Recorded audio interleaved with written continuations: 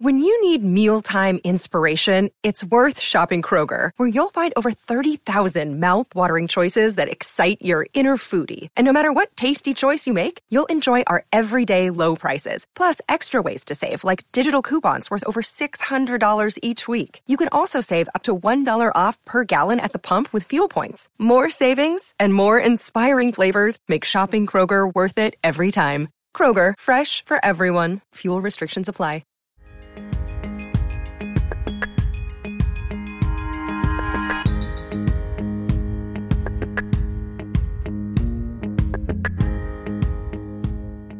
Welcome to The Playlist Podcast, a weekly discussion of films and TV. I'm your host, Charles Barfield, managing editor of The Playlist. And for this week's episode, I'm joined by my regular co-hosts, Mike D'Angelo and Brian Farver.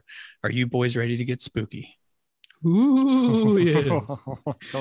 Don't make that sound. Fired up. Yeah, it's October, guys, and you know what that means. Halloween's coming, and it's time to discuss horror movies. So for this episode, for this episode, we're going to talk about a fairly loaded topic: horror sequels. Yes, we know horror franchises are notorious for having some of the worst sequels ever, but that's not what we're here to talk about. We're going to discuss some of our favorite horror franchise sequels, because sometimes the cash grab can be pretty great, right? And sometimes you're just sick of talking about the fourth Crow movie, Wicked Prayer, and you know how bad it is. Yeah, pull back the curtain a little bit. I did mention the topic of horror sequels, and Mike immediately was like, can we talk about the Crow 4 Wicked Prayer? The first thing that comes to mind when I think of bad sequels. It's not even a horror movie, though, isn't it? Either way, if you say bad sequel, that's the first thing that pops into my head because it's so bad. Poor Eddie Furlong. Oh, man. Again, Crow Wicked Prayer is not the first sequel. What is the first sequel to the City Crow? of Angels? City of Angels. City of Angels. That's right. With that dude. Yeah, the dude who was not... not Brandon Perez, Lee. I believe his name was. Vincent Perez. Yes. Yeah. And then the third one was... it had the Bones dude in it, didn't it? Bones dude. And Kristen Dunst. Oh, you're right. You are right. Yeah. Okay, enough of the Crow. Come on, guys, stay on topic. So yeah, in addition to talking about good horror sequels, we're also going to be talking about a franchise sequel that recently had its world premiere at Fantastic Fest and will be hitting streaming later this week, which is VHS 94. That's right, the found footage horror anthology series is back with another assortment of scary stories, but this time, they're in the 90s. So we're going to talk about whether or not the VHS franchise is running out of steam or if it's still going strong with its fourth entry.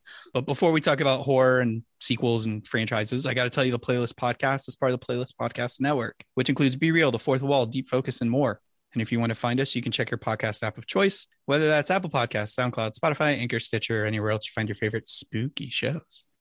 But before we get to our favorite horror sequels, let's talk about the film we just all watched, last night probably, or today. This is a movie that is about to get released on Shudder on October 6th. Like I said, recently premiered at Fantastic Fest down in Austin, which is a great festival. If you ever make it down there, I really want to go. We're talking about VHS 94. So for those unaware, the VHS franchise is made up of 3 previous anthology films where some of the most interesting genre filmmakers are given about 20 minutes to make a found footage horror film, and then they tie them all together very loosely with some sort of found footage framing device. So VHS 94, same thing, except this time it's all set in 1994, as the title implies. But before I get your thoughts on this movie, I'm curious what your thoughts are on found footage as a genre, and if you've watched any of the VHS films before this one. So, Mike. I've definitely enjoyed some found footage. Obviously, I was kind of in the sweet spot when Blair Witch came out. Oh yeah, to the point where I believed that it was real. So did I. Yeah. And talk about the infancy of the internet. When VHS, anything was possible and everything was true, and oh man, that was great. That was great. Yeah, but that was the first, as with a lot of people, that was my first introduction into the found footage genre. I'm not sure what was there before it. Maybe there was some small time stuff before that, but this was really Cannibal Holocaust. That's it. Yep, I was trying to think of it. Totally. That's Cannibal the most Holocaust. that's the most infamous one. Oh, really? That one. Yeah, they killed a turtle. Oh, jeez. Yeah, it's rough. So yeah, I really enjoyed that one. And then obviously, like, other things have come since then. The Paranormal Activities, the Wreck movies. You can name off a bunch of series that have now had 17 different sequels themselves. And some of them are good, some of them are okay, but there keeps, like, it's a genre that I'm not sure, every 10 years or so just kind of has a rebirth because something finds a new spin on it. So I definitely have seen the VHS movies before, or at least the first VHS movie. I can't say I kept up with the other. I think this is the 5th installment now. Fourth. Yeah. Well, there was VHS 2, VHS Viral, and VHS then this Viral, one. and then this one. Okay, yeah, maybe 4. I know how to count. But yeah, so the first one and this one are pretty much the ones that I have seen. Not that they all link up or anything, because they don't. I'm just curious. No. So, Brian, your thoughts on found footage and the VHS film franchise? Yeah, definitely Blair Witch was the intro. And I would say, too, there was another movie that came out around the time of Blair Witch. It might have even been before. Blair Witch 2, Book of Shadows, yes. Yes. Oh, man. We should discuss that at some point. Can we discuss that at some point? This would be the podcast, but nobody chose it. Nobody so we're jumped we're gonna have to sadly leave that one behind. I should have watched it again just to see if it was any good. It's not. Yeah. Spoiler alert. Did you guys see the newest Blair Witch? The one that was just called Blair Witch? Yeah. Did you like Adam it? Wingard. I think I started it, and I don't know why I didn't finish it. I saw it in theaters, and it scared the shit out of my wife. So that was a fun time. So that kind of painted my recollection of the movie. So I enjoyed it, but I know that it's probably not very good. Have you seen any of the VHS movies, Brian? Yes. I think I remember really legitimately enjoying most of the first one. Because that's what was it, the succubus or that I thought that segment was really cool. And there was one other segment, and I can't remember. No, it wasn't in that one. The alien abduction one, which was not in the first one, I believe. The second one, I think. That might be the second one, yeah. I thought that was really interesting. I just think with these movies, they really are like, how can we make this work? Like, okay, well, this guy will be using, like for the succubus one, camera hidden inside some glasses. Okay, this one, it's going to be a camera strapped to a dog. Like, they're really stretching, but somehow it works. I don't know with this one. So yeah, let's transition. Let's transition, because here, just to set this up for you, Brian, because I'll get you to share your thoughts first. Yeah. This one, because it's set in 1994, all 4 of the major stories are shot on camcorders, and they really do go out of their way to show you why and how. So they, as far as that goes, I think they do a pretty decent job. But Brian, what are your thoughts on VHS 94 as a whole? As a film, as a film, it barely works. Okay. It barely works. I'm not going to say it's unwatchable. You kind of just did. This is a tough one, because I don't think if we aren't paid by the people who made VHS 94, so you can be honest, Brian. Yes. Just say it. If we weren't going to be talking about it today, I don't know that I would have gone out of my way to watch it. Okay. Fair enough. The movie is just an exposition bomb. I mean, they do, like you said, explain why they're filming, why these little vignettes are being filmed and everything. But man, and I want to say this about all the VHS films or the things that I've seen, the framework that ties them all together sucks. It really, really sucks. It's not interesting at all. Like, just get me to the next vignette. They really could have just had like a guy's hand putting in another tape, and I would have gotten the same effect. That would have been fine. Yeah. I mean, some of those segments work better than others. And I'm looking forward to talking about one in particular. I think we can all agree there was one that stood out a little more, maybe. We'll definitely get to that, because it's a filmmaker that's near and dear to, I think, the three of our hearts. Mike, what are your overall thoughts? I mean, the VHS movies, they just kind of seem like an excuse to get some kind of maybe young or unheard of lesser known talents, and give them kind of like a spotlight to do like a quick short film. And that's true. I mean, that's really what they are. They're an excuse to kind of shine a light or give these guys a chance to make something out of it. And sometimes it's really, really bad. There are some that are just downright awful. Are you just talking about this movie or just in general? In this movie, in the first movie. That said, there are some that actually work in this movie, and I wouldn't even say work. They stick with you. And they're interesting ideas, but I think they could be executed better or just given their own kind of, it'd be better to see them as their own feature film with like actual fleshed out ideas and a budget. Okay. But so these are very clearly low budge, like we have $0 here. Quick answer, worst one of the four. Numero uno. Yeah, the rat one. Okay, so that's interesting because I watched this with a couple friends and my wife, and they unanimously agreed that the Ratman one was the best. Really? Best? Yeah. They thought that was the actual one that had the most scares, and I'll give them that. For people listening, not to give too much away, the basic premise of this one is a news crew's investigating reports of a rat man living in a sewer. And they actually do go in the sewer. And that's where kind of the unknown is, and the darkness and the graininess of the VHS kind of works there. But it does kind of go off the rails without getting into spoilers. And by the end of it, it is kind of silly. But yeah, they enjoyed it. God, that rat effect. Oh, go ahead, Mike. I'm sorry. No, you go. I was just gonna say, when we saw what the rat, the monster looked like, I just couldn't. Like, did they get that from Bartz's? Like, what is that? This costume here. Well, so I mean, again, we're not talking $200 million movies. Now, I'm not gonna make excuses for all. I don't even know that we're talking two. I mean. So as I want to hear what Mike has to say. Mike is on a roll here. Well, no, but just for some background also, just to give this context, these were all filmed during COVID as well. So small crews, probably low budget, explaining the whole 94 aspect of it. And yeah, I mean, they are what they are. I didn't enjoy Ratman very much either.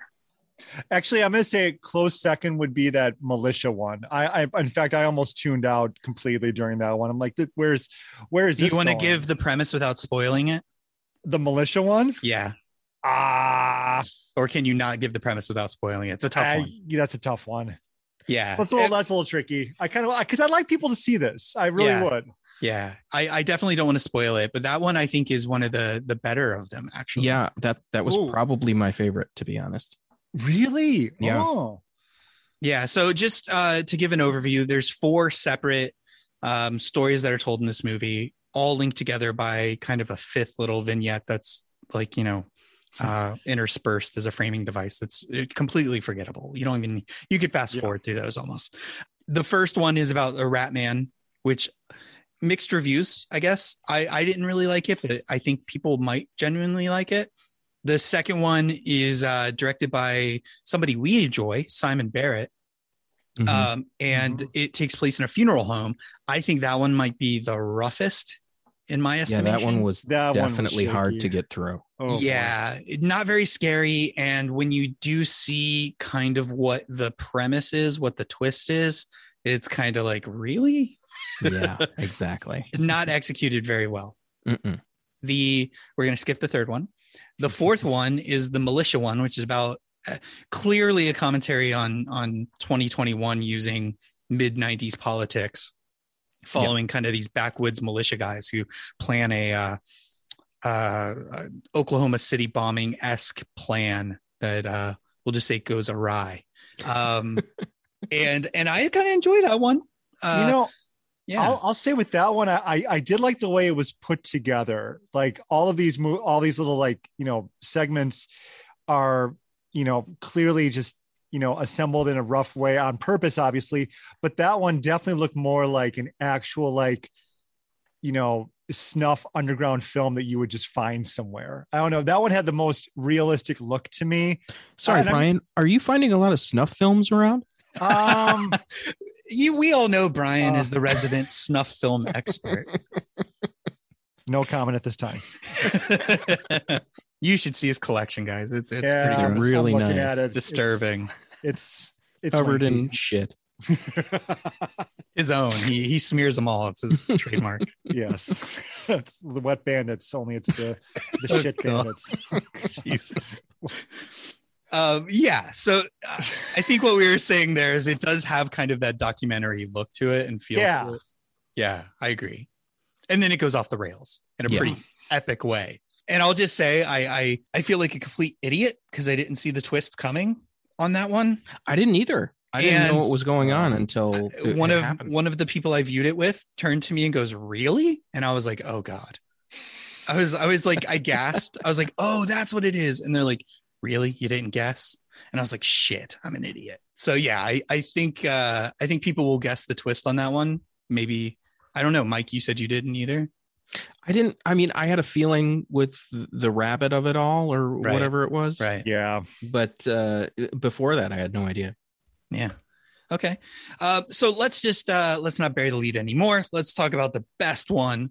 Number one 3 that sticks with you most, aka The Subject, directed by one of my favorite filmmakers, Timo Tehonto, who's an Indonesian action filmmaker who does horror too a little bit. And this one, it's bonkers, right? Like it does not fit in this movie at all. No. I wouldn't say it's necessarily scary.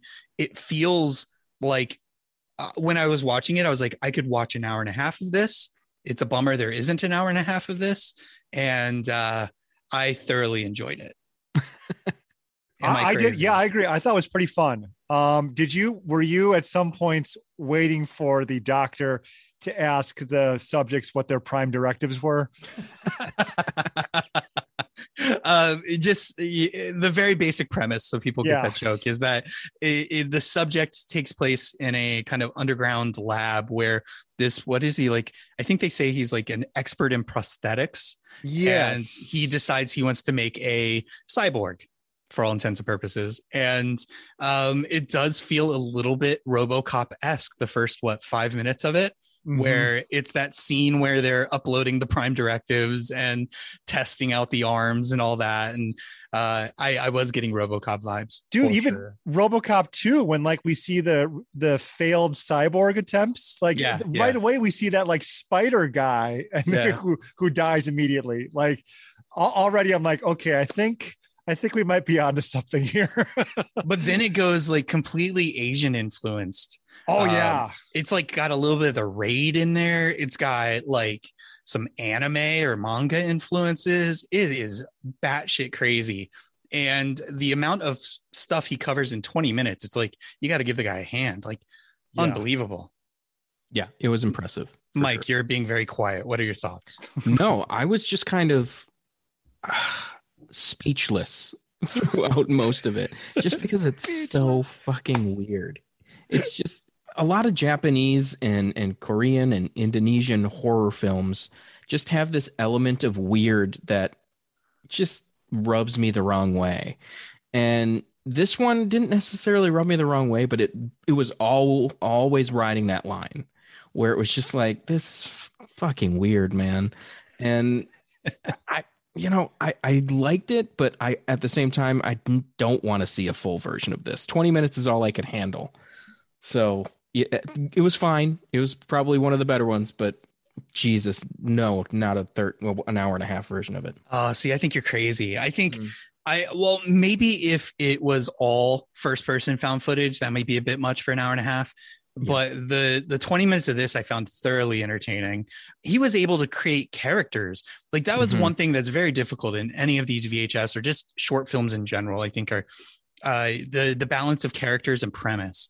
And I feel like a lot of these kind of failed one or the other. They either had really good characters and just botched the premise, or they, like, I would say the last one, about the militia guys, is all about the premise, very little about the characters.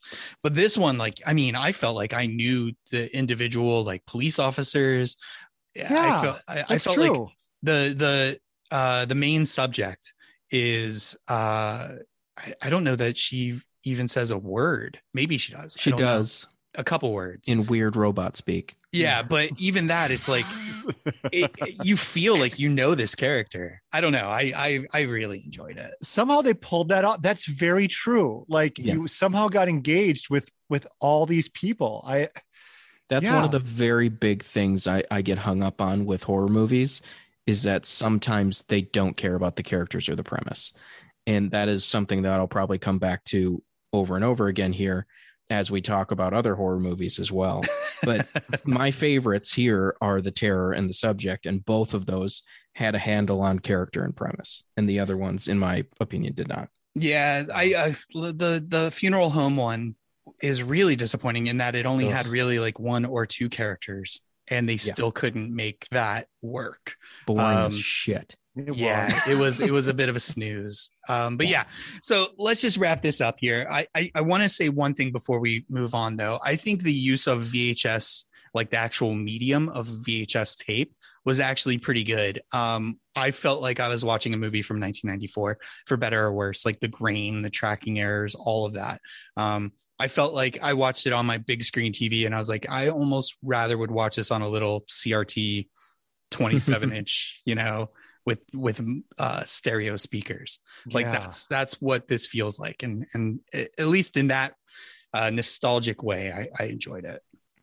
Yeah, I don't think the Timo one felt very VHS-y to me. No. But everything else did. Yeah. Yeah. And I didn't mind. There were moments where it was like, this is 1080 digital. Yeah. Yeah. But it almost worked too with what he was trying to do. But yeah, exactly. Some of the other ones though, like the Ratman one, which we barely talked about, when they get in the tunnel, it's hard to know like what's going on, and then you're like, oh yeah, I'm watching this on a camcorder. Like there's the darkness is terrible and grainy and pixely, and but kind of works. Also, did any of them have to be in 1994? It didn't seem like any of them really needed it. I guess not. No. The Militia one did specifically mention some politics of the era. Oh yeah, they said Clinton. Yeah. Yeah. Well, no, but the whole like politics of that era, which is very similar to the politics of current day in some ways, which they play off of. But yeah, other than that, I think the Timo one would have done better if it was like 2034. Yeah, me too. Okay. So just as we'll move on now, but just as a reminder to people listening, if you want to see VHS 94, it's hitting Shudder on October 6th, and you can watch it then. But even if you don't want to watch VHS 94, you should still get Shudder because it's awesome and perfect for October. Absolutely. All right. So now with all that VHS talk out of the way, let's talk about our favorite horror sequels. This week, I asked you guys to come up with horror sequels that you really enjoy, which is surprisingly difficult given how, like I said before, horror franchises tend to really turn in some shit sequels. But we persevered and we came up with 3 pretty decent ones, I think. I'm gonna skip the line, and I'm gonna start with myself and talk about the movie I chose, because I think mine's one of the more obvious choices for horror aficionados, and therefore maybe not as shocking as your choices. So I chose George A. Romero's 1978 classic Dawn of the Dead.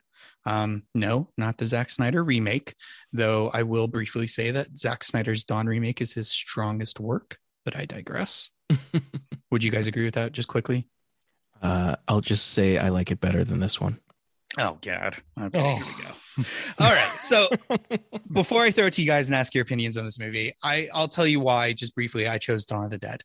One, I absolutely adore Romero's 3 Dead films. I say 3 because I don't really count anything past Day of the Dead. Land of the Dead, Diary of the Dead. I think we're the only 2 other ones. They're not very good. Dead, whatever. They're just not very good. But yeah, the trilogy, Night, Dawn, and Day, I think are great. But I think Dawn of the Dead is the strongest of the 3, and actually is the rare sequel that improves on the original. And I think it does improve on Night of the Living Dead, which is a classic itself. And also, I think that Dawn of the Dead is one of the most influential horror movies of all time. So you can fight me on that. I agree with all of that. Okay. So here's the thing, though. I don't know about Brian's opinion on Dawn of the Dead, but I know Mike has some strong opinions. So what do you think of George A. Romero's Dawn of the Dead? I had seen these movies in pieces, growing up a bunch of times. So I felt like I had seen them through, but I don't feel like I had a handle on what they were front to back until a few months ago when we were looking at doing a Romero podcast. So I just did a deep dive before we even made it official, which we didn't end up doing, but I still had this like Romero fest over a week where I watched a ton of George A. Romero movies. And this was my favorite of all of them. I will say that. It is a low bar though. Yeah, I just didn't gel with George A. Romero movies. He's just got this slow way of leading an audience through a story. And he's like, I'm trying to figure out how to put my finger on it. There's a circusy way about him that he likes, like a circus vibe that he likes to put into movies, both in the score and in just kind of the way he likes to present things, that I just don't jive with. I think he is very, I'm glad that he made the movies he made and influenced people to take those ideas and really run with them. And I like a lot of the things that have been inspired by them. But I don't love a lot of George A. Romero movies. They're just too slow. They don't have enough character depth for me. They don't have enough plot for me.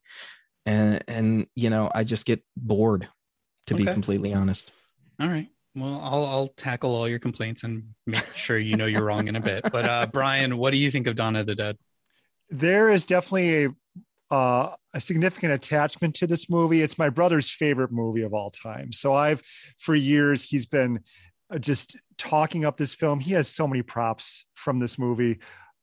He's been to the Monroeville Mall. And I think he's been there a couple of times. I had family in the area and I went there too. Is it cool? Like, does it resemble the... I was a little kid at the time. Not little. I was a kid. I knew of the Dead movies, so not that young, I guess. But yeah, got it. It was cool to be there. So, and he loves Goblin. So I think I'd heard a good amount of the soundtrack by Goblin going into Dawn of the Dead, and I actually just saw it for the first time not too long ago. And you can look at it from two different perspectives of, you know, seeing it from the perspective of somebody who saw it back in 1978. That's when it came out, correct? Yeah. 78. Or somebody who's seeing it for the first time now. And I could appreciate it both ways. I'm not, you know, well, no, I won't say that. I definitely dance around when it comes to my overall interest in the zombie genre, but this one, there were a lot of things about it that really worked. Some things don't work. Some things feel extremely dated, but like Mike said, yeah, there is definitely a slowness to it, but there's also a very immersive element to it as well. And I don't know, I just, it's a movie that every time you feel like, I don't know if I'm really digging this, something will happen. It'll suck you right back in. And is it the strongest one of those movies you've mentioned? Yes, by far. I don't know why I have such a fetish for this. I love any movie that has a smash cut at the end. So this one has a smash cut to that clock that I think, and that eerie music. I think is it coming from the clock? I don't remember, but it's like a very cool, abrupt ending. That's like, whoa, that's pretty cool. A good way to end the film.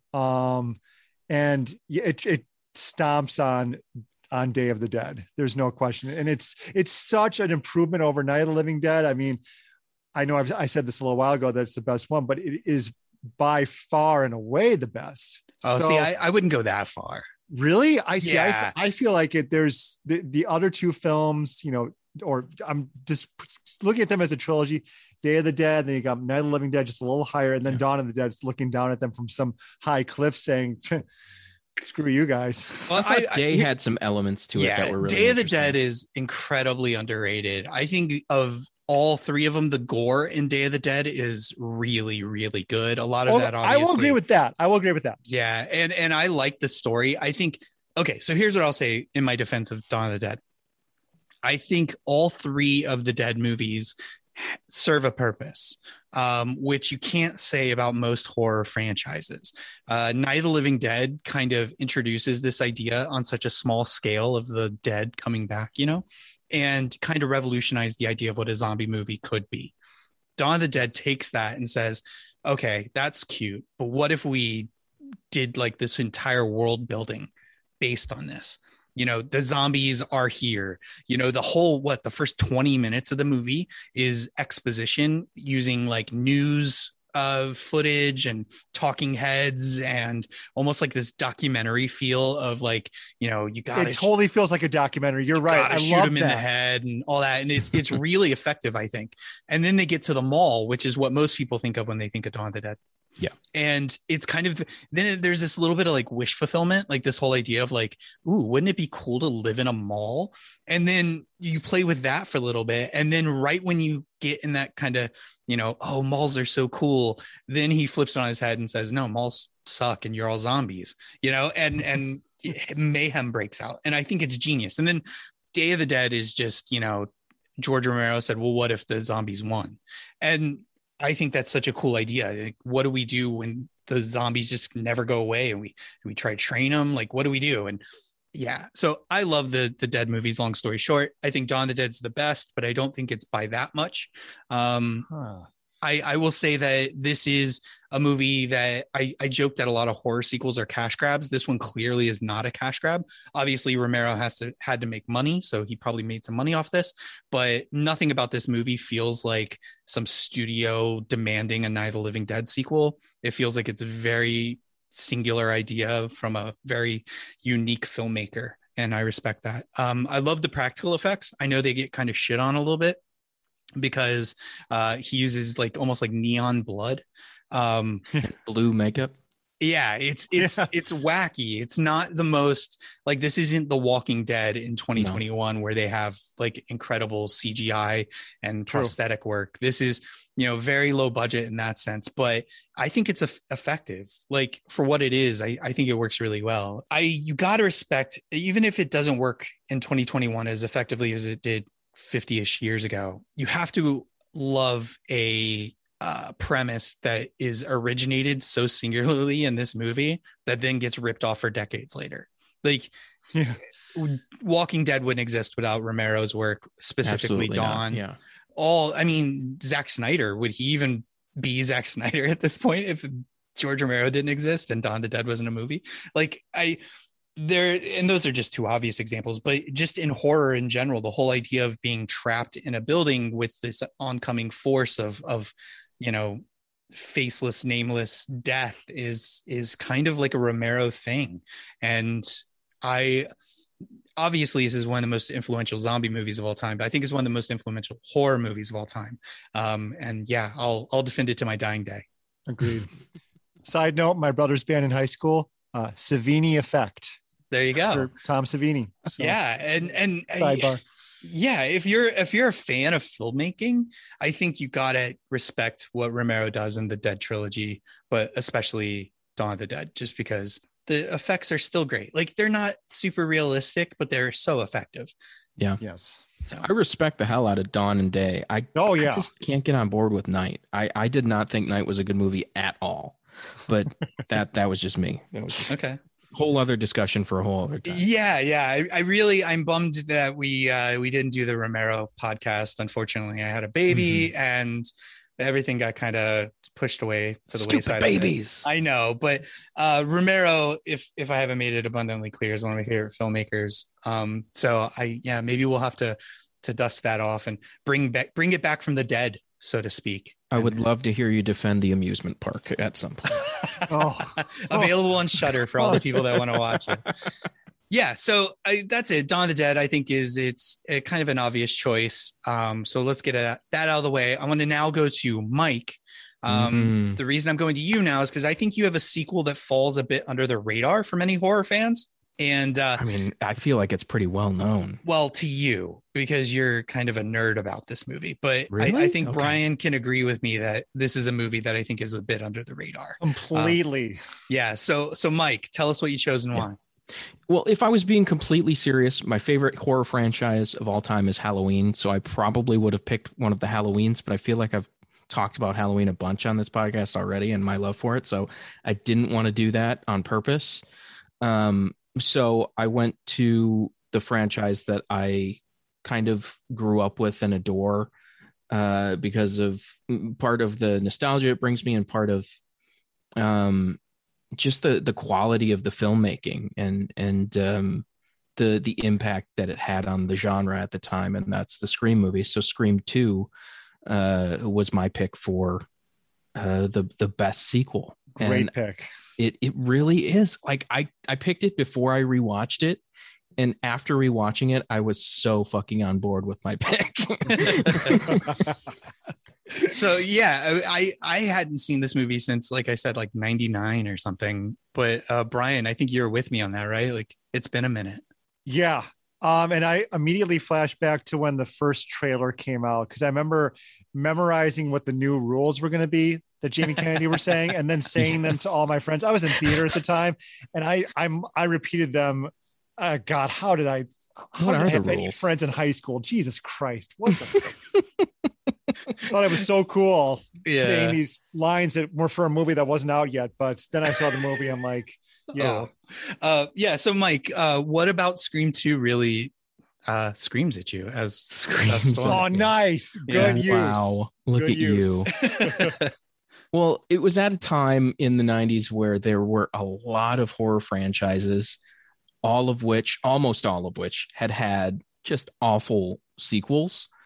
And this was kind of a commentary on what horror sequels were, while also being a pretty good horror sequel in and of itself. And also like expanding the main characters and making you actually care about them more from the first movie. So it works on so many different levels. And it just feels, I mean, for me, it just feels like a warm blanket going back to Scream 1 and 2 and even 3. I really, it's a lesser of the trilogy, the original trilogy, but I really enjoy the whole, Scream trilogy, as it were. Dude, that second one fits the era that you mentioned and has aged so well. Somehow it pulls off both these things. It feels like this just came out the other day. Well, there are some 90s hallmarks. We talked before the recording about the soundtrack is firmly a 1997 thing. Yes. But it's great in its own way. And the cast, holy fuck.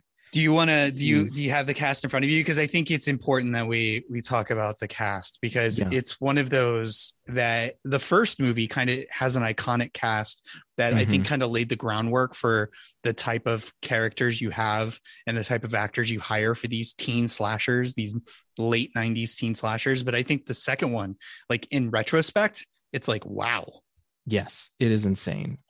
I mean, obviously you have the main characters like, Neve Campbell and Courtney Cox and David Arquette. But you also have Jada Pinkett Smith and Omar Epps. You have for like 20 minutes or 10 minutes. Yeah, but it's a great 10 minutes. Oh, it's fantastic. But it's just like, those are big names. Yeah. And then you have Liev Schreiber, and then you have Joshua Jackson in a random fucking cameo. Sarah Michelle Gellar cameos, Heather Graham cameos, Timothy Olyphant is in it, Jamie Kennedy, obviously, Jerry O'Connell, friend of the show, Luke Wilson. Luke Wilson is amazing. Yeah, with the best wig ever. Yes, such a great little piece that he does there.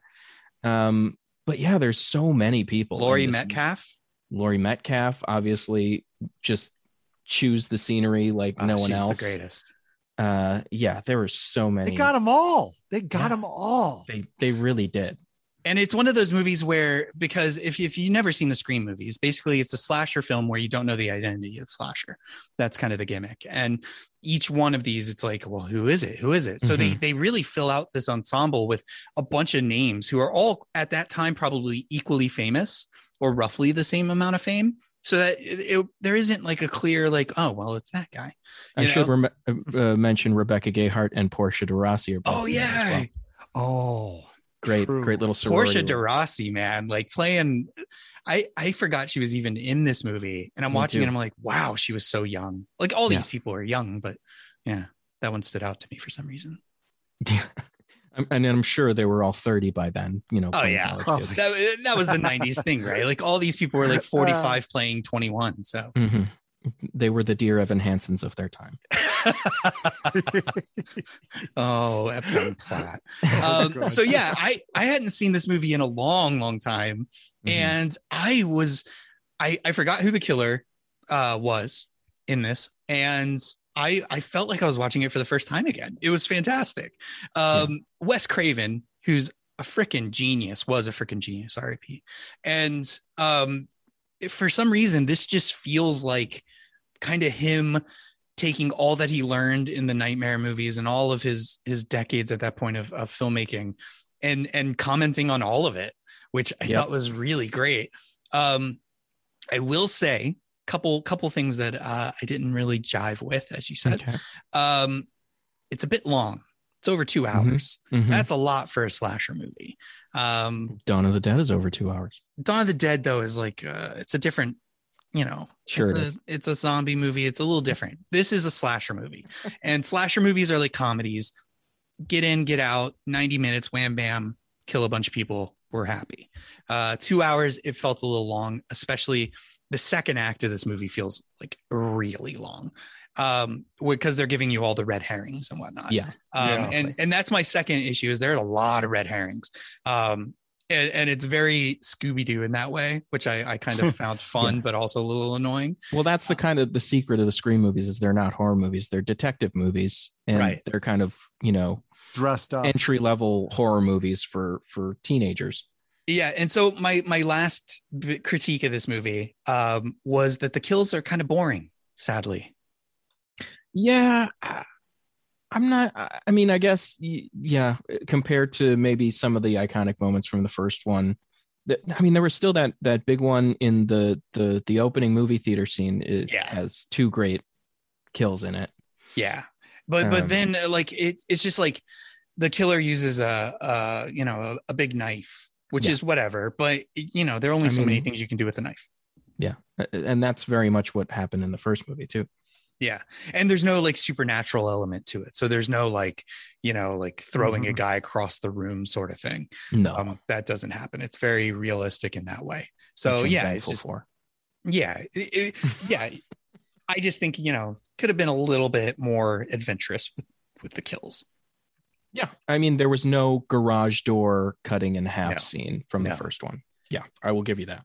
But yeah, I gotta say the cold open of this movie is fantastic. Still holds up. The only thing about that, which is funny to me in hindsight, especially watching this in a COVID world, is the movie theater scene. Yes. It's so rowdy. And I get that it's like kind of over the top rowdy and that's kind of fun. But being that I've seen how many times have I been to the theater in 2021? Like on one hand, I can count the times. and to see just how much fun it was. Like people dressed up and carried fake knives to a movie theater, wore masks. You can't do that in 2021. So that was kind of fun to watch. Well, that, and there was no way that ever happened in a movie theater. It felt like a Rocky Horror screening or something. It did. Yeah. But it was fun though. Like I wanted to be in that theater for sure. Yeah. And not get stabbed. No, I don't want to get stabbed. And then I'll say my last thing that shocked me was how clever the reveal was at the end. I hate spoiling movies, and I get that this movie is like almost 30-ish, 25 years old now. God, yeah. We're old. And I get that it's not really a spoiler for a 25-year-old movie, but I'm not going to tell you who the killer is. But I will say the reveal I think is super clever and super fun, and it kind of plays with the era in a way that I thought was really cool. So, and nods back to other franchises and stuff like that. Yeah. Well, I mean, it's just like there's a news angle to it. When you look at what was happening in the mid 90s, it's clear that this movie was influenced by current events in a way that was super fun. For sure. I got to bring up one thing. Oh boy. The ending. The movie ends with, this is kind of a spoiler, but not really. It's a slasher movie. Your final girl is final. She survives and she walks off into the sunset, and it's supposed to be kind of this like, you know, triumphant ending, and it ends with a Collective Soul song that's really terrible and is kind of like almost fun and like, woohoo, we won. But then you realize that so many people in this girl's life died within a 48-hour period that she is got to be devastated. But we're supposed to be like, yay, Sydney. And it made me laugh. And that's where, you know, the 90s blanket comes over me and I'm just like, oh, fucking Collective Soul is on. Yes. But when you think about just what you witnessed and what this means for this young woman's life, I just couldn't. Maybe I'm just getting old. I was like, poor girl. Don't apply that to Scream. Yeah, definitely not a Collective Soul moment. That's all I'm saying. Like, I didn't. Yeah. I mean, it could have been worse. All of them end like that, where it's just kind of like happy music and happy ending. Yeah. As if there were no stakes throughout this whole thing, as if it was all just a gag, but whatever. Any other thoughts, you guys, on Scream? I talked a lot about it because I guess I was thoroughly into this movie. Yeah, I loved it. I loved it so much. Brian, I won't take too much time. No, it's just one of those movies that really forces me to flash back. I remember what it felt like to see Tim Oliphant for the first time. I think that was our introduction to Tim Oliphant. I think a lot of us, that was the first time we saw him in a movie. He still looks 45. Yeah. Yes, he does. I don't know how old he was in 1996 or 7 when they filmed this, but boy, oh boy, he had that receding hairline, I guess, since birth. Yeah, yes. Pretty much. Yeah. But he's a good looking man. He is. A very handsome man. Yeah. And I do remember I mentioned I was in theater in high school, and I remember going to a cast party and someone wrecked the ending for me. So, I remember. Did you have your own Scream moment and pull out a knife and just murder them? I remember I was in such doubt that I think I ended up just not seeing the movie for a long time because I wanted to kind of erase like that the movie even existed so that I could like rediscover it at some point. And then I saw it and remembered immediately. Oh, 2021. Maybe you've rediscovered it. Yes, it is. It is great. It's, I think more than anything else, it's super fun and just super rewatchable. It's one of the rare sequels that is better. One of the rare horror sequels that is much better than the first one. And the first one is still awesome. I don't know that it's better than the first one, but it's it's close. I think they're basically the same movie, or like one big. I'll concede to that. Well, no, but like one big movie is what I meant. This is like, you know, it almost like after you watch the first one, you almost have to watch the second one now. That's true. Just because it's like it continues the story in such a fun way, and it feels kind of like the end of this feels like, I know that they had at least 2 more movies and a TV show, but they could have just ended the franchise here, and I would have gotten a complete story. There's another one coming in January, my friend. I know. I'm excited. By Radio Silence. Some of my favorite filmmakers. Yes. Really fast. Michael and Charles, did you guys like Scream 3? Did you like thoughts on that? I like Scream 3. It's not as good as 1 and 2, but it's a solid, fun movie. Honestly, I hadn't seen Scream 2 since it probably originally came out, or I saw it on VHS one time after. And Scream 3, I cannot remember a thing from it. And Parker I think Posey just rules in that movie. Parker Posey always rules. But I think part of it was when you think of that era, maybe it was after the first Scream, maybe it was the second one, where they started doing the scary movies, the scary movie franchise. I mean, not horror movies, and they started to have like the I Know What You Did Last Summer and Urban Legend. Hell yeah, all those. And I just kind of like was like, okay, I'm done. I checked out. So I can honestly say I don't remember Scream 3 or 4. I'm not even sure I even saw Scream 4, to be honest with you. It's the worst of all of them. Yeah, but I am nostalgic for this one and the first one just because I think that they're just so well made and very well written. Yeah. Yes. Okay, so enough of Scream 2. Definitely go out and watch it. So now I'm going to go to Brian. And the reason I'm saving you for last is I think this is an interesting choice. I think it's a fan favorite film. But also it's one that I think pushes the definition of what horror is. So Brian, why don't you tell us what you chose and why? Yes, I chose Captain Supermarket, which is the alternate title at one point for Army of Darkness. Is that a true statement? That is true. I saw it on IMDb once. Oh, well, that's okay. Captain Supermarket. Dubious. But yeah, also known as Evil Dead 3. And this one, it was, as you guys know, it was a choice between this one or the Mr. Boogedy sequel. And which I jokingly brought up. Yeah, I know. I was like, oh, Brian's going to pick the Mr. Boogedy sequel. Bringing it all back to our first episode. I knew that. Yes, I knew that I would eventually choose Army, but Army, there's a lot more to it than just the film. There is kind of like with Scream. There's another nostalgic attachment to it. I can just remember watching this one endless times back in high school. I've had friends who have staged versions of segments of the film in high school. I don't know how they got away with it, but we are learning so much about your high school. Yeah, wow, what's going on with this high school? I know. You guys were nerds. We were horrible nerds. I've seen pictures. Yes, I can confirm it. Yes. Just ruining Scream, acting out Army of Darkness. Jeez. I also had a shirt that said "Free Truman" on it that I wore all the time from the Truman Show. I wore that shirt a lot, and I don't know what's shocking is that somebody actually wore that shirt, or that shirt actually exists. Well, yeah, you could probably find it now. I think I got it for St. Nick's. I don't know, but I do still have it. It doesn't matter. It doesn't matter how I got it. But yeah, Army of Darkness. It's, and I know that there's been some talk offline about this, but when I look at those 3 films, it's amazing how we go from, like, I remember seeing, you said this, Charles, that the original Evil Dead 2, essentially Evil Dead 2 feels like a remake of the first one, but we're starting to ramp more into the ridiculousness and the comedy.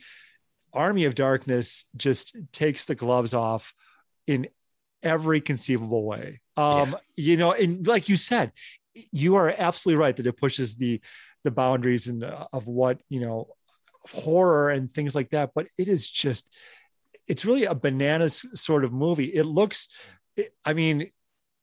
dated even when it came out. Some of the effects are just stop motion. Oh my God. And the green screen, it just the plastic skeleton works. Hands and all that stuff. Yes. But every time I see that movie, I'm so entertained. I always laugh. I know that there are jokes in that movie that are just, not great, but I still can't help but chuckle. And it's, you also mentioned this too, Charles, that this is the version of, the main character Ash that most people associate with. And it's so hard to explain, to go from these movies, the first 2 movies, essentially these haunted house films in this cabin in the woods, to a medieval comedic fantasy, right? That's like Indiana Jones meets like Knights of the Round Table. Oh yeah. Meets Monty Python. Yes. Yeah, it does. It ventures into Monty Python, especially the early segments, for sure. Yeah. I don't know. I just find it to be, I can tune into that movie at any moment and just have a great time. I know that there's, some things we'll touch on here in a moment, like the ending in particular, but I don't know. I flash back to high school with this film. It's just endlessly rewatchable. And personally, I find it to be one of Sam Raimi's better films. I don't revisit Darkman. I barely revisit the Spider-Man trilogy, but Army of Darkness, I will go out of my way to watch. Okay. All right, Mike, let's go. How about you give us your history of let's let Mike talk Evil Dead for a bit, and then, because that I think paints the picture of your thoughts here. Talk about high school. Hell no. I actually hadn't seen Evil Dead in high school. I was introduced to Evil Dead, I think it was in college. A bunch of guys were just like going around and be like, we're going to watch Evil Dead in the lobby. And I was, of course, the film nerd, was like, ooh, what's that? And so they watched Evil Dead and Evil Dead 2. And I I think I mean I was in and out for that, so I had to go back and rewatch all of it this week, just because I was like, I want to see every second of this so I can judge it, purely and give it the fair shake that it deserves. And it really, like, Army of Darkness itself, I feel like is maybe the second best in the trilogy for me, but the trilogy itself, I just don't like. What's the best? Evil Dead 2. Okay. I think a lot of people would agree. I wouldn't, but I think a lot of people would agree. Yeah. I mean, Evil Dead, the first one feels like a student film where he didn't know what he had until he watched it with an audience. And then he realized what worked. And Bruce Campbell like really gets to come out of his, shell in the second one. And this one, obviously, Army of Darkness is the one where, it's all possible because of what Bruce Campbell does in this. And it's just so over the top and ridiculous at points. And I think he genuinely carries the whole trilogy on his shoulders. Like there's no fucking movie without him. And yes, Sam Raimi does some interesting things with camera work and, it invents some interesting ways of doing things that influence, films down the line. But as character goes, as plot goes, these films are so empty. Like nothing is going on here as far as character development and plot are concerned. I will concede they're very stupid. These are stupid movies. You know that Mike's right when the beginning of Army of Darkness completely recaps the first two Evil Dead movies in about 30 seconds. Yeah. And they reshoot it every time. The first Evil Dead 2 does the same thing, and he reshoots it and changes some of the things that happen slightly. And you're like, what? Why? So it's just so confusing when you watch them back to back. I'm weird with the Evil Dead trilogy. I love the first one. Love the first one. That was my first introduction to Evil Dead. And it's my favorite. I think I told you guys this offline, but I tend to be more when you look at horror comedies, I like the horror more than the comedy. So I like the first Evil Dead quite a bit. The second one, I'm like, okay, it's fun, whatever. And then Army of Darkness is probably my least favorite because they go full, like you said, Monty Python, full kind of like fantasy, sword and sorcery stuff. And I'm just like, this isn't a horror movie at all. Yeah, it really is. So if I look at it as a horror movie, it's not very good. If I look at it for what it is, it's a lot of fun. And it's all because of Bruce Campbell, for sure. Beginning, middle, and end, it's Bruce Campbell. I think the best part about Army of Darkness is that Sam Raimi took Evil Dead, which is a very low budget movie that's pretty effective for what it is. He, like you said, he found out what works and he's like, well, I'd love to redo that. And so he does that with Evil Dead 2. And he's like, well, this is the one I really wanted to make. Right. But instead of doing it a third time, which I think would have been hilarious in and of itself, if you just keep making the same movie again and just makes it funnier let's or try weirder. This again. But instead, no, what he does is he's like, you know what? I really want to make a fantasy movie.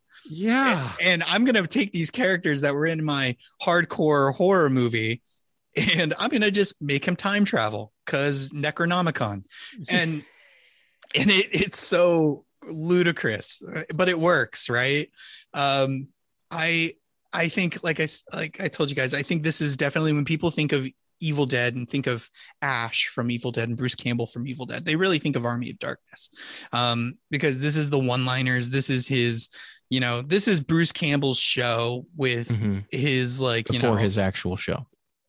Yes, but this is his this is his showcase. And if you love Bruce Campbell, this has got to be kind of the epitome of all Bruce Campbell. So yeah, it's fun there. But for me, like I said, it's probably just a bridge too far as far as venturing out of the horror element. So, I wouldn't say it's my favorite of the trilogy by far. Okay. Here's what I think is interesting about it. As I actually rewatched this movie today because I realized it had been probably 5-6 years since I've seen it. And so I rewatched it and I realized that this is probably the only sequel in existence that you can't recommend to people who love the original movie. Yeah. How weird is that? Where you're like, Yeah. oh, you like Evil Dead? You might not like Army of Darkness. No. You know, that's weird. Yeah. Because they're all the same story. Well, Mhm. the same characters, but yeah, it's just so weird. So yeah, let's talk about the ending. Okay. Yeah. So in my Endings. yes. In my preparation for this, I realized that I didn't see all the endings. I saw just the theatrical one, which is like, you know, the Hail to the King, all that, you know, which people love. It's iconic now, right? Mhm. I think it's a bit silly. Freaking Deadites doing what, gymnastics and ninja stuff. It's bonkers. It fits the movie. It just doesn't work for me. But I found that there was a whole filmed original ending that exists where Ash sleeps too long, which I think is awesome, and wakes up in like Mad Max. And I think it's great. And I really wish that would have been the ending. So what do you guys think of that? I remember I'd seen the ending a while back, and I definitely felt I could appreciate just for fitting in with the ending of Evil Dead 2, because Evil Dead 2, even though he winds up in the medieval era at the end of that, it's also feeling kind of bleak and uncertain, like what's going on now. And now this one, yeah, is more in line with that, just a very dark. It actually kind of reminded me of Drag Me to Hell a little bit. The way that one ends, just so like horribly for the main characters. So yeah, I didn't mind it. Yeah, it reminds me a little bit of a Twilight Zone ending. Yes, very much. Very much. Yeah. Yeah. Mike, what do you did you see the ending before I shared it with you? Not before you'd shared it. I literally saw it like 20 minutes before we recorded this, and I went, yeah, I'm glad they went with the one they did, but Yeah. I didn't even really love the one they ended with either. But I will say, I would recommend, if you guys haven't, I'm sure you have, the Ash versus the Evil Dead TV show. Oh, Because yeah. what it does is it takes these characters that have been established in this trilogy, and it gives them development in their character, and it actually gives them plot and story. So it makes you invest a little more. So out of all of the Evil Dead stuff, that's probably my favorite thing, is Ash versus the Evil Dead. I think that comes with time and skill. Like, I think Sam Raimi and Bruce Campbell sat with these characters for decades, and when they got the chance to do a TV show, they really just had enough experience and they knew what to do. They lived with it so much. This really, the first Evil Dead, more than other horror franchises, really feels like it's experimental. In good and bad ways. Every movie is experimental in some capacity. And I will say, without the Evil Dead series, one of my favorite horror movies, Cabin in the Woods, would not exist. No. So I'm thankful for that. Yeah. A lot of Cabin Fever wouldn't exist. True. It's a very influential movie. I recently saw an interview where Edgar Wright, of all people, said that he referenced a Sam Raimi interview in being inspired to become a filmmaker. I think Sam Raimi is a guy that, because he just decided to break all the rules as a young guy, and it worked, I think he inspires a lot of people. And I think the experimental nature of the Evil Dead trilogy is really great for that reason too. Yeah. And also the Evil Dead remake that came out in 2013 is worth a look too, because I love that movie. It's really good, but it's a straight up horror movie. Oh yeah, it's so bloody. Yeah, that's a decent movie. Mm-hmm. I remember, didn't the posters say like this will be the scariest movie you've ever seen or something? The most terrifying film you will ever experience. Yeah, like that really, like, okay, they've obviously, they're confident in their abilities here, and I was not let down. That was a good one. Fun fact, first movie date my wife and I went on was the Evil Dead remake. You sick fucks. And we happily ever after. But yeah, Fede Alvarez directed the Evil Dead remake, and he has proven himself to be kind of a disciple of Raimi, and in a good way. And a talented fellow himself. Yeah, yes. Don't Breathe is great. I think his only misstep might be Girl in the Spider's Web. Is that what it's called? That wasn't great, but I get it. But yeah, so we're getting off topic a little bit, but yeah, I really respect Evil Dead. I enjoy Army of Darkness for what it is. I think it's personally also one of those movies that's great in a crowd. This is a So, crowd movie. That's yeah. 100% true. It's just fun. I just, the older I get, and I've said this before, but I just want a movie that I can just watch, not to think about. It doesn't need to be a Tenet. It doesn't need to be what's another one? Oh yeah, Tenet. Did you recently watch Tenet? Is that what I you're trying did to say? indeed. Of course I did. Oh boy. And I should backtrack because I do enjoy Tenet now. So Ugh. Gross. You have a thing for time travel movies, I'm realizing, Brian. oh yeah. Yep. Thank you. Back to the Future. What's that all And about? What is that all about? It all goes back to the Future and growing up with the original time machine from 19 Again, me being slow, I really thought you were trying to tell me you had a time machine growing up. He probably what? had a cardboard box that he called it. I did build one. No. I did build Bill and Ted's phone booth out of Pipeworks once, and it was in my room. I remember standing in that when I found out my grandparents' dog died. And Oh, geez. I was like, well, maybe I can use this booth to travel back and see Bowser one last time. And Well, made a way to bring it down, dude. Yeah. Listeners don't realize that he was 25. Yeah, this was 15 minutes ago. I don't want to bring up bad memories, but the dog's name was Bowser, Bowser. named Bowser after Mario, or what? Of course. I don't know. I don't think Gramps. Yeah, that's Oma and weird. Gramps had no, but it was a golden retriever. Oh, great dog. R.I.P. Bowser. R.I.P. Bowser. So yeah, you've always been a time machine guy, huh?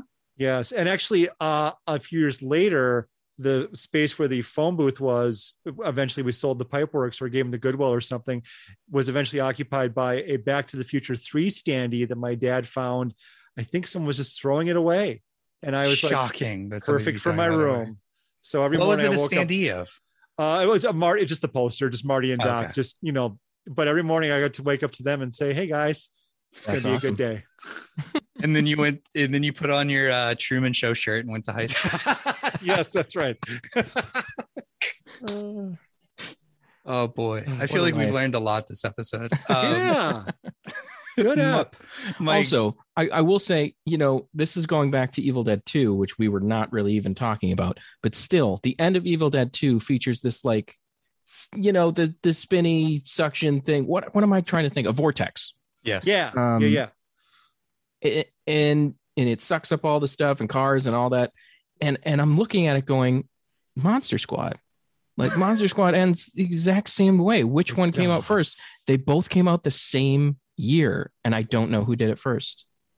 Oh, I mean Netflix needs a 12-part miniseries. We got to get to the bottom of Get this. to the bottom of who stole it from who. Ooh, really quick, Mike, I want to ask, did you watch the Monster Squad documentary that came out Of not long course. ago? How was it? Yes. Any good? I mean, I like it's for fans. It's Okay. genuinely for fans. So Okay. if you're not like a person who is really super into Monster Squad, it's probably not worth your time. Got it. Okay. Speaking of documentaries that are for super fans, I think we got a review from Brian coming up on the website. You guys should check out. Yes. He got to talk about Ghostbusters. Exciting. Yeah. Okay. Yeah, that's a little preview of his review, guys. So any last thoughts, Brian, on your choice, Army of Darkness? Oh no, it's I can recommend it. I cannot recommend it. Like you said, it's so unbelievably different from the first two films. But yeah, I don't know. I'll always fly my Army of Darkness flag. And for those of you who are sitting there going, why didn't anyone pick Aliens? We Yes. talked about this. It's an action film, not a horror movie. I Very agree. true. Yeah, very and, true. And I would, and as far as horror goes, you have to give Alien the I guess the win as far as the Alien versus Aliens debate, because that is an actual horror movie, and Aliens is Yes. a James Cameron movie. So That said, It's still a great movie. oh, it it's is a fantastic. great movie. Wow. We could talk hours about Aliens. I Mhm, love that mhm. whole franchise. But we're not going to. Speaking of, though, any other sequels that you guys are thinking about bringing up that you guys didn't land on for whatever reason? I mean, I definitely love, and I know you disagree with this, Halloween H2O, just because it was the Scream of Halloween movies. And it just has so much great 90s nostalgia built into it as well as Joseph Gordon-Levitt. Come on. And Josh Hartnett as well. But yeah, some great stuff in that movie. I would recommend people go check out Halloween 3. Speaking of Halloween movies. Come on. There you go. I'm serious. It's not Michael Myers, but it's a solid sequel. It's so weird. And I'm not on board with this everyone loving Halloween 3 thing. Oh, the ending is what a wonderful ending. And Halloween 2 is great for basically being the coked up John Carpenter movie. Very true. It's just I have to get a draft in John Carpenter movie. Yeah. So other Brian, any other horror sequels that you were thinking of other than Mr. Boogedy 2? What was that called, by the way?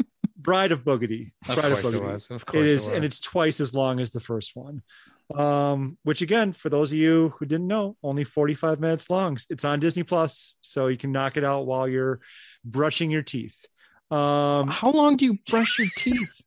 Fun fact: Brian has no teeth. He doesn't know what he's talking about. Yeah, I have to take them out of my mouth, and it's a whole thing. But it's part of the snuff film experience.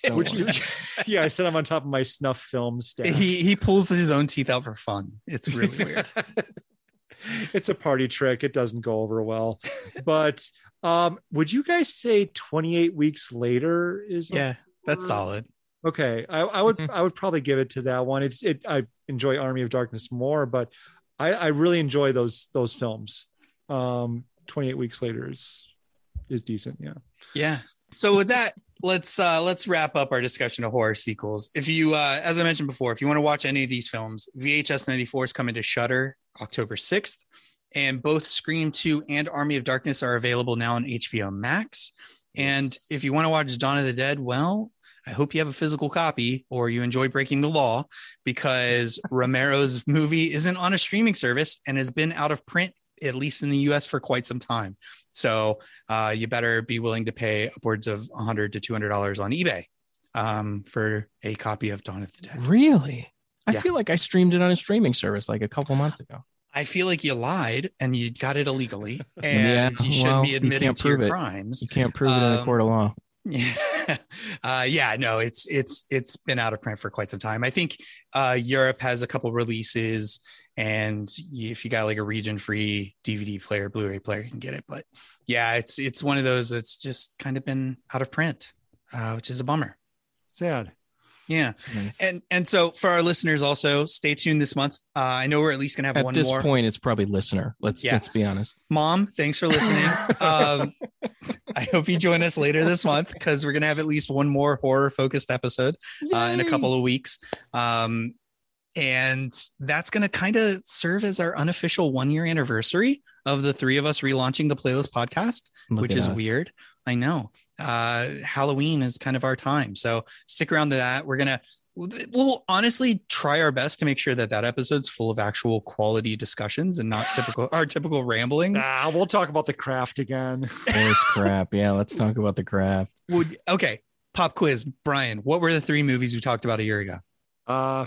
Freaky, The Craft, and the movie about the people in the airplane. Oh Christ, what was it? On the airplane. Yeah. This is a fun game. I didn't realize we'd go down this path, but this is fantastic. I'll say this: you got one of them right. We didn't talk about Freaky. No, that was with Fat Man.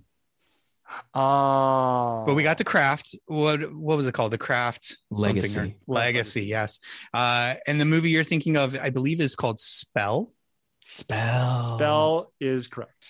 Yes. Yeah. And then Kindred, which I still to this day think was an underrated little, still hate it, art house horror movie. I think the three of us can also agree a year on, The Craft Legacy is completely forgettable and stupid and deserves to die. So. I think you're right. Okay. With all that out of the way, go watch some damn horror movies, people, and we'll talk to you soon. All right. Bye.